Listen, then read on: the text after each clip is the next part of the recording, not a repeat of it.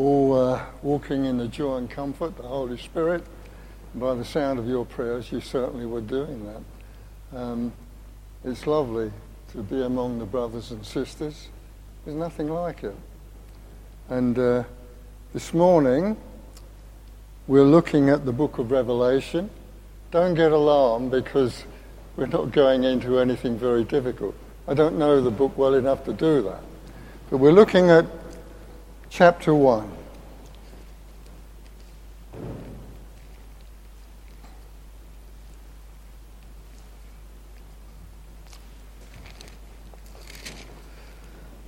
The revelation of Jesus Christ, which God gave unto him, to show unto his servants things which must shortly come to pass. And he sent and signified it by his angel unto his servant John, who bear record of the word of God and of the testimony of Jesus Christ and of all things that he saw. Now this is important, this next verse, because it says, "Blessed is he that readeth," and that's me because it's a public reading, "and they that hear the word," so that's you. So it's a blessing just to listen to the book of Revelation. "And keep those things that hear the word of this prophecy, and keep those things which are written therein, for the time is at hand. John, to the 7 churches which are in Asia, grace be unto you and peace from him, which is and which was and which is to come, and from the 7 spirits which are before his throne, and from Jesus Christ, who is the faithful witness, and the first begotten of the dead, and the prince of the kings of the earth, unto him that loved us, and washed us from our sins in his own blood, and hath made us a kingdom of priests unto God and his Father. To him be glory and dominion for ever and ever. Amen. Behold, he cometh with clouds, and every eye shall see him, and they also which pierced him, and all the kindreds of the earth shall wail because of him. Even so, amen. I am Alpha and Omega, the beginning and the end, saith the Lord, which is and which was and which is to come, the Almighty. I, John, who also am your brother and companion in tribulation, and in the kingdom and patience of Jesus Christ, was in the isle that is called Patmos for the word of God and for the testimony of Jesus Christ. I was in the Spirit on the Lord's day, and heard behind me a great voice as of a trumpet, saying, I am Alpha and Omega, the first and the last, and what thou seest write in a book, send it unto the 7 churches which are in Asia, unto Ephesus, unto Smyrna, unto Pergamos, and unto Thyatira, and unto Sardis, and unto Philadelphia, and unto Laodicea. And I turned to see the voice that spake with me, and being turned, I saw 7 golden candlesticks. And in the midst of the 7 candlesticks, one like unto the Son of Man, clothed with a garment down to the foot, and girt about the paps with a golden girdle. His hair and his head were white as wool, as white as snow, and his eyes were as a flame of fire. His feet like unto fine brass, as if they burned in a furnace, and his voice as the sound of many waters. He had in his right hand 7 stars, and out of his mouth went a sharp, two-edged sword, and his countenance was as the sun shining in his strength. And when I saw him, I fell at his feet as dead. He laid his right hand upon me, saying unto me, Fear not, I am the first and the last. I am he that liveth and was dead. And behold, I am alive for evermore. Amen. And have the keys of hell and of death. Write the things which thou hast seen, and the things which are, and the things which shall be hereafter. The mystery of the 7 stars which thou sawest in my right hand, and the 7 golden candlesticks. The 7 stars are the angels or messengers or pastors of the 7 churches, and the 7 candlesticks which thou saw are the 7 churches. Yeah, it's very interesting because at the time, this was a time of great persecution in the church. And the Roman Emperor Domitian was throwing the Christians to the lion, banishing them, as John was banished to the Isle of Patmos, which would have been, your goods would have been taken away. You'd have been given very little food, probably working in the mines there. And so it was a very, very difficult time for Christians. And that's why we read in verse 9, I am your brother and companion in tribulation and in the kingdom and patience of Jesus Christ. But you know, there's always a balance to the scriptures. God will never ever leave us in a hole. He will always come and bring some kind of deliverance. Now, if we don't believe that, we'll never receive anything from God. But if you read the Bible through and through and through, God cares especially for his own. And so we have this picture of the book of Revelation and John. So what does God do to get them out of this mess? They must be feeling terrible. You didn't know who was going to knock at the door and throw you into prison, throw you to the lions.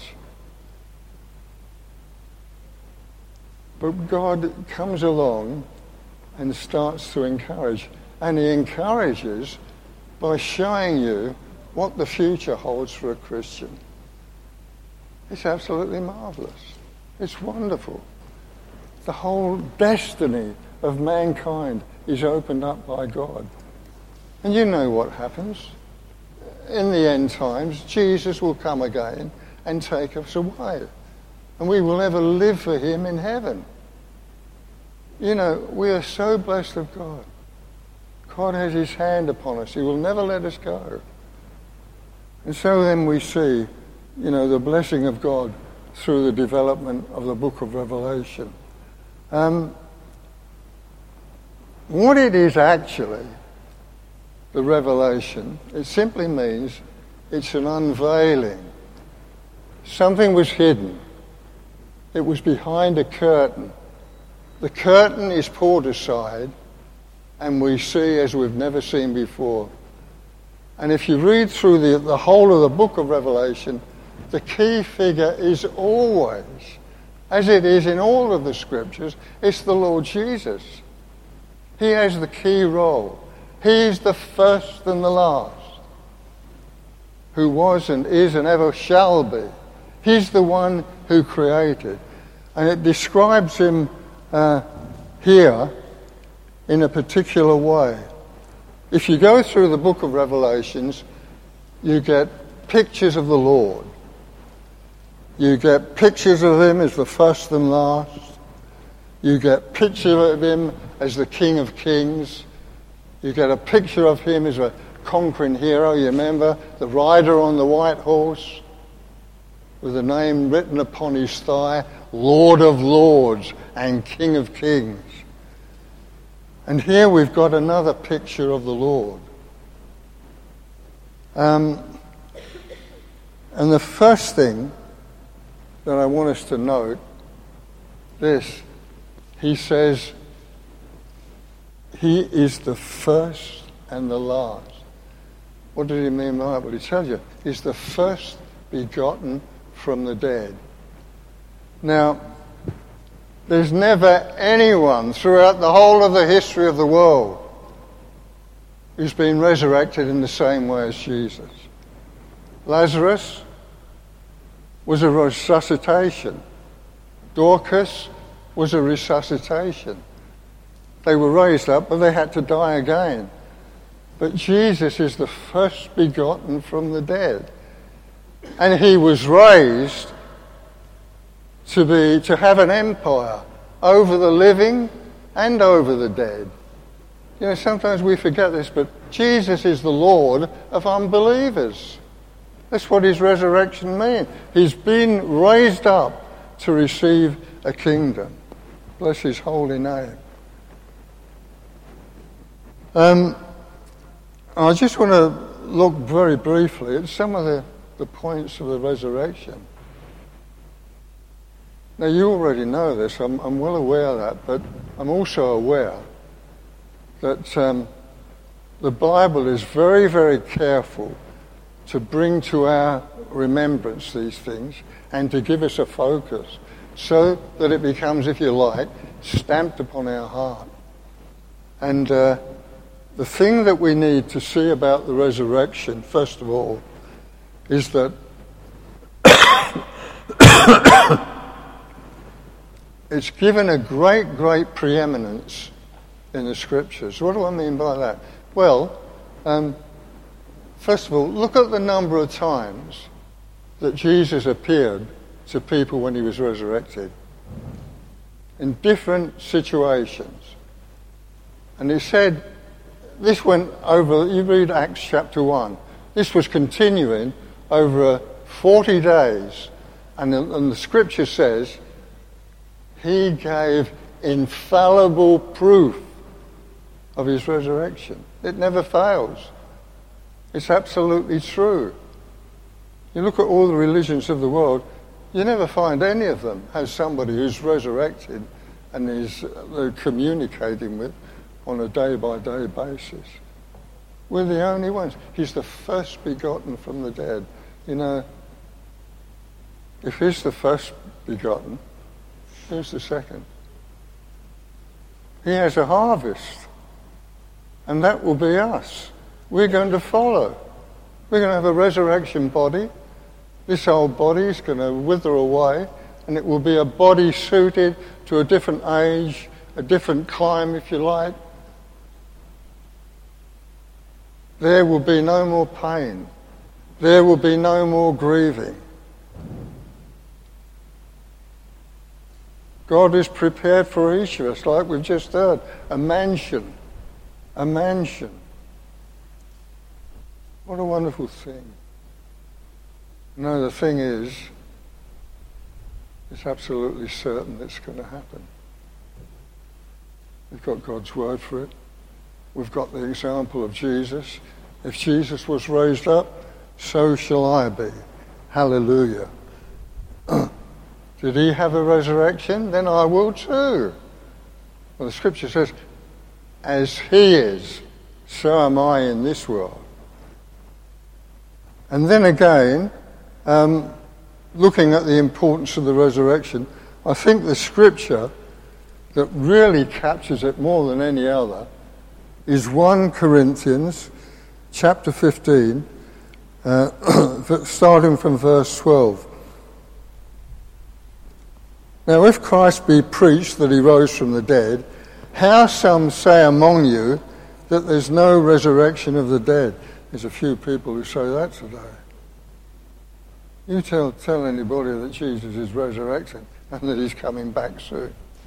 You tell unbelievers. You know, we need to love unbelievers, but at the same time, we need a balance there because they hate Jesus. They hate the thing. He said, if they hated me, they will hate you. That's what it says. But if there be no resurrection of the dead, then is Christ not risen? And if Christ be not risen, then is our preaching vain, and your faith is also vain. So I'm wasting my time if he hasn't been raised. We're wasting our time going to church.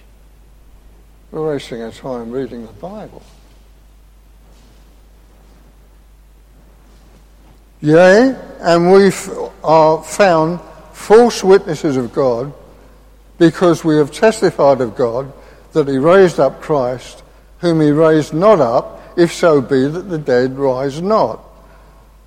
For if the dead rise not, then is not Christ raised. And if Christ be not raised, your faith is in vain, you are yet in your sins. Then they are also which are fallen asleep in Christ are perished. Now this is a scripture that really hits it home.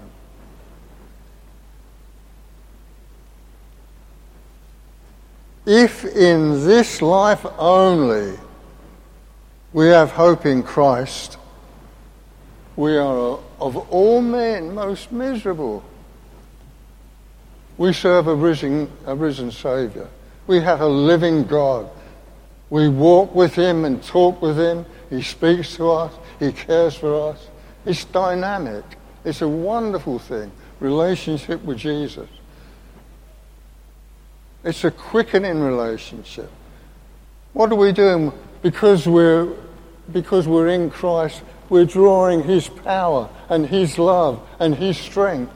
It's coming to us because of his resurrection. Bless his holy name. And so we really need to make as much as we can about our own walk with the Lord, our own relationship, and make sure that it is alive. That it's so easy to go through the motions.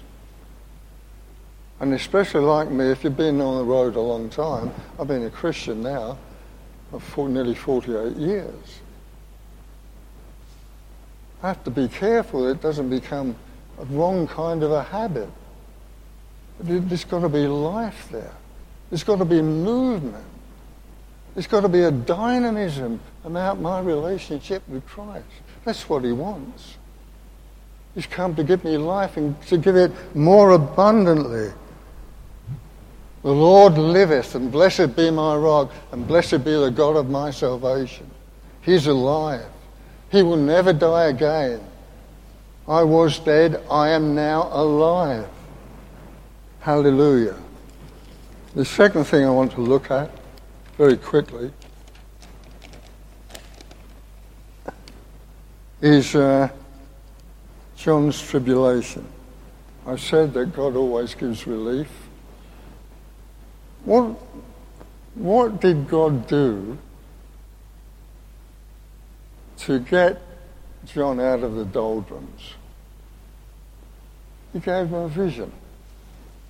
He gave him a new look at Christ in a way perhaps that he'd never ever seen before. And he'd been with the Lord a long time, because now at this time John is an old man. He's over 90.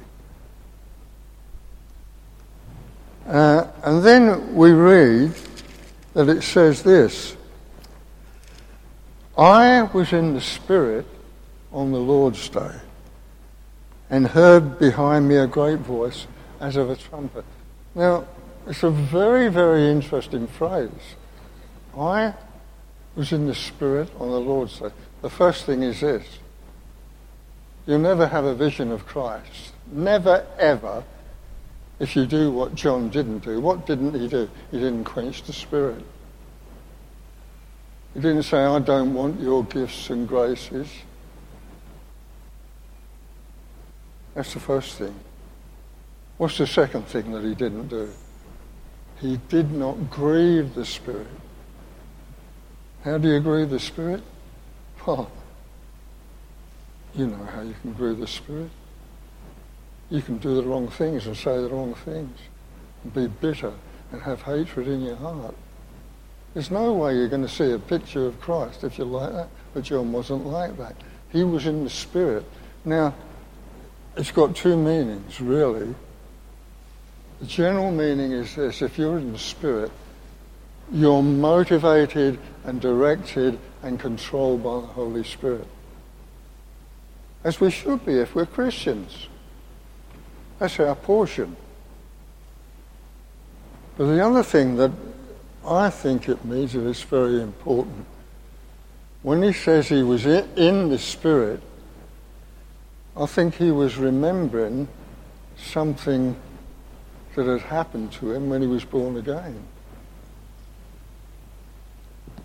And this is perhaps one of the most important teachings in the whole Bible. And it's simply our union with Christ.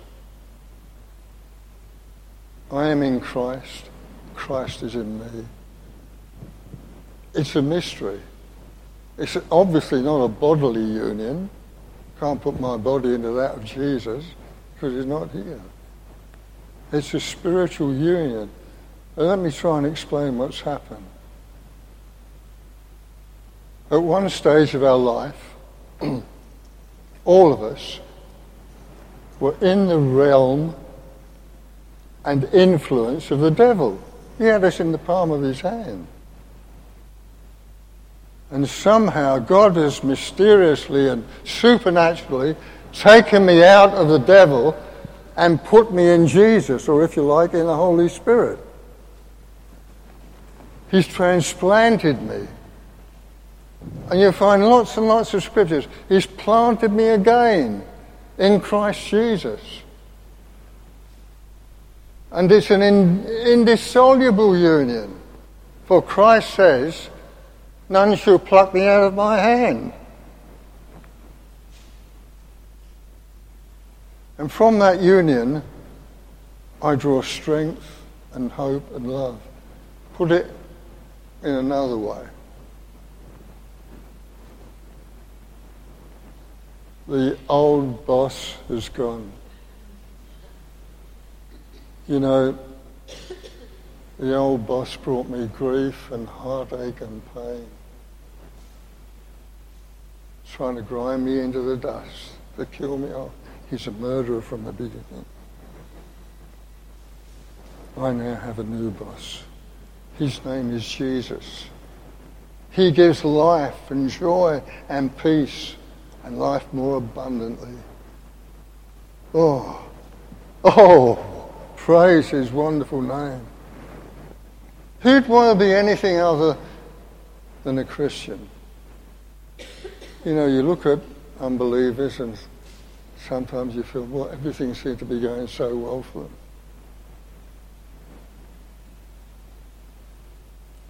But you know how terrible it is. There's going to be a reckoning. There's going to be a day of judgment. And in the book of Revelations, Jesus will be the judge of all men.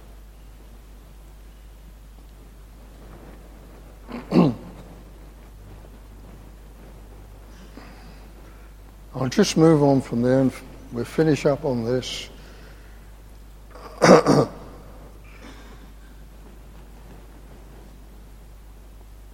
So the Spirit opens the eyes of John and lets him see things that he'd never seen before.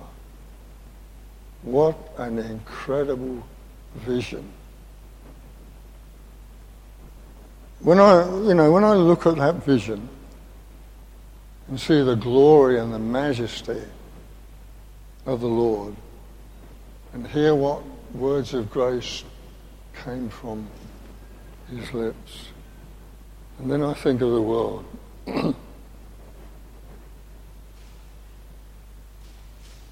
know, great, powerful, talented international leaders.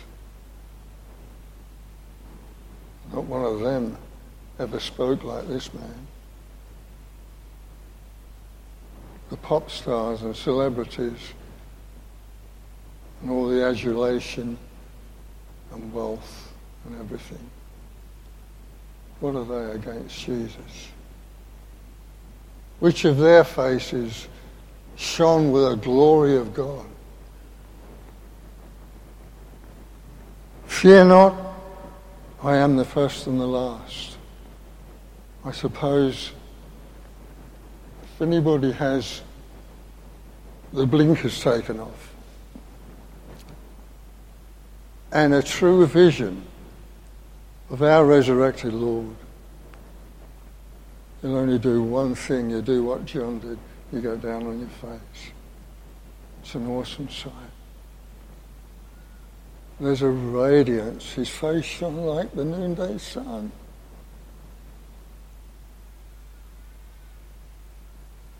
And what words that he spoke. I am the first and the last. I am he that was dead and liveth.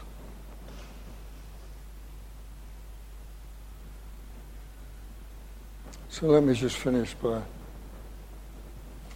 just reminding you that the vision that John had, and he had many other of these visions, the first vision was the Lord resurrected and walking upon earth. What was his great concern? Where was he walking? He was walking among us. He was walking among the churches, tending the candlesticks, which is us, because we're always on his heart. And he ever liveth to intercede for us and to love us. Wow, what a wonderful thing it is. Oh, I'm so glad I'm a Christian today. Hallelujah. I wouldn't want it any other way. You could give me all the gold and silver, all the praise of the world. No way. Keep it. I'll take Jesus. Aren't you glad that you've got it? Aren't you glad? It's a wonderful Saviour. So, let's go on our way rejoicing. Let's go on our way desiring a vision of him. Lord, more and more, show me your grace and your loveliness. You know what it says in the Song of Solomon? His mouth is most sweet. In other words, the words of grace that he spoke. Yea, he is altogether lovely. He's not like a film star. It's not that loveliness. Do you know what it is? It's the beauty of holiness. The beauty of holiness. We've never met anybody like Jesus, because everybody has sinned in some way. But this morning, he is with you to bless you. I don't care what you're going through today. There's a way out. There's a way out. And God's waiting to give you a deliverance. Are you in the Spirit on the Lord's Day? And may God come to you and bless you and meet your needs. Amen.